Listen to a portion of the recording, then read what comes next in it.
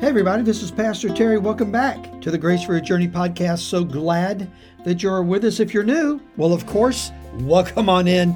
We are glad you're here. We're in Matthew chapter 24, and Jesus has been talking the entire chapter about his return.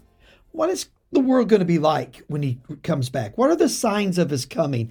What do we know, and what can we recognize that would begin to point us to the fact that, well, Jesus is coming back, and what will be the attitudes of some of the people when he returns, right? Are they going to be expecting? Are they going to be carelessly living? Are they not going to be paying attention? So Jesus has talked about all that. And he ends this chapter with an unbelievable story. A story now, if you were raised in a home with other kids, if you had brothers and sisters, this was probably true of you.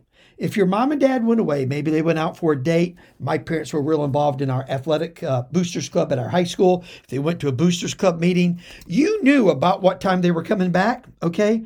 So anything you had broken, messed up, or if you had snuck out, whatever you might have done, you knew about that time frame on when they were going to be back. So what'd you do? You made sure everything was put in order.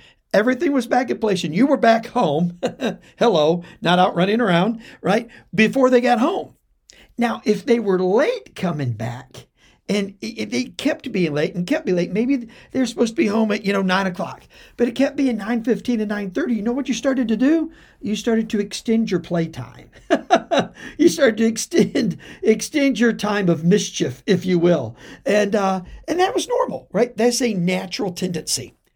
Well, every Christian generation has believed, and rightly so they should have, and thought that they would be the generation that would see the Lord's return. Now, there's been people who've tried to set dates and name times and places and all that, and you need to ignore that. Because like we talked about in our last episode, Jesus said, not Paul, not Peter, Jesus said, no one knows the hour or the day of the Lord's return. No one down here does. And so if you hear people setting dates, you need to sort of ignore that. I'm sure they mean well. I'm not saying they're a bad person. I'm saying they're simply wrong theologically, and they're just fundamentally wrong. So when we look at the world and we look at things winding down, it is possible that there's a group of people, because the Lord hasn't come back yet, that are saying, oh, no, I'll never see the Lord's return. Oh, he won't return while I'm here. No, I can just live like I want to, and before I die, I can make things right with him because, he's not coming back. He's not going to be here. So I can just do that. Well, that's not a new thought. Even today in America, with all the prophetic shows on YouTube and on TV and things you can listen to on the radio and podcasts, there are people who are like, the Lord's just not coming back. That's just not how it's going to work. We don't know how it's going to work, but he hasn't done it in 2,000 years. So, past performance sort of equals, it helps you predict, future performance, right? And that's how they look at it. Lord hasn't come back, so he's not going to come back.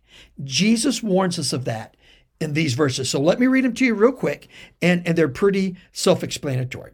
He said, who then is a faithful servant and wise servant, whom his master has set over his household, to give them their food at the proper time? So Jesus is telling a story to end the chapter, saying, who's going to be the wise servant? Who's going to be the faithful servant? Who's going to be the one, even though the master's away, who's going to continue to do the right thing? They're going to live right. They're going to serve right. And as a pastor, that's what I do. As a pastor, who are going to feed the right information to the flock.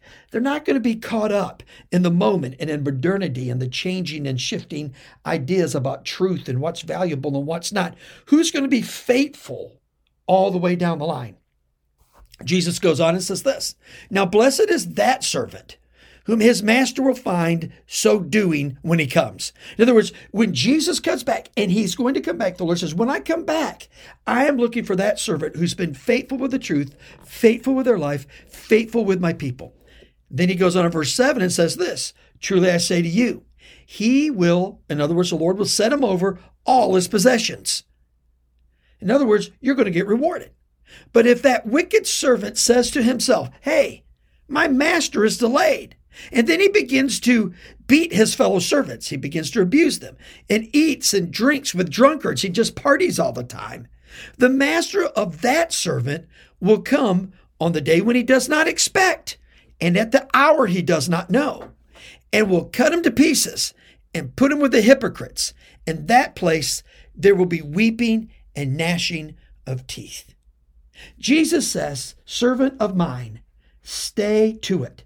Stick to the job. Keep your hands to the plow. Do the work of the kingdom, because one day I am going to come back. And when I find you doing what's right, you're going to be blessed. But if you're not, well, then the other side of it will fall. Love God, honor Him, do what's right. Even if the Lord doesn't return in our lifetime, we need to look for it and believe it. Why?